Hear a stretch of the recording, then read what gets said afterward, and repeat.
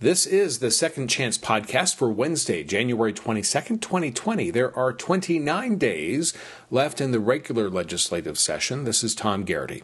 The legislative session is now in full swing. The first paragraph of the Albuquerque Journal's coverage provides the best overview. Team Dan writes, Governor Michelle Lujan Grisham promised legislators Tuesday that she would be relentless and highly caffeinated as she pursues marijuana legalization, tuition-free college, and a host of other priorities this year in what's expected to be a fast-paced legislative session. The Deming Headlight includes a crowdsourced fact check of the governor's address.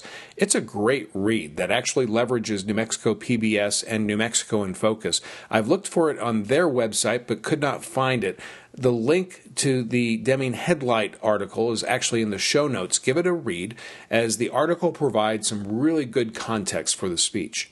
Included in the governor's address is a package of crime bills that includes adding 60 new state police officers, tougher penalties for gun and drug-related crimes.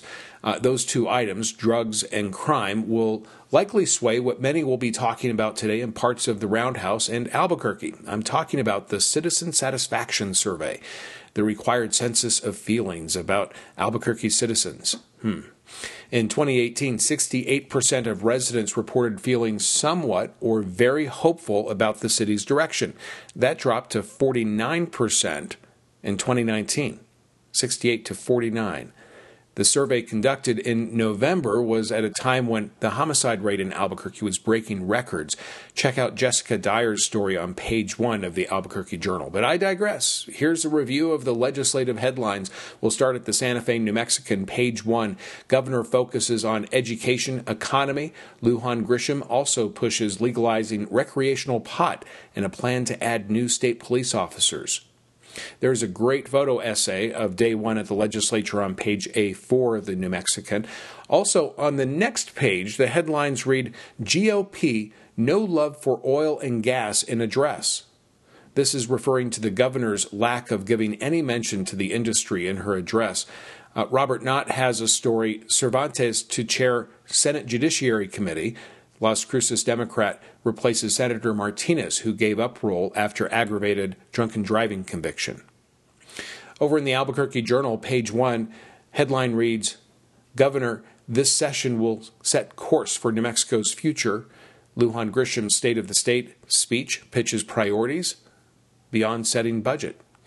The Journal's legislative coverage continues over on page A4 with headlines, Senate shuffles committee chairs as a 30-day session gets underway. Cervantes replaces Richard Martinez as Judiciary Panel Head.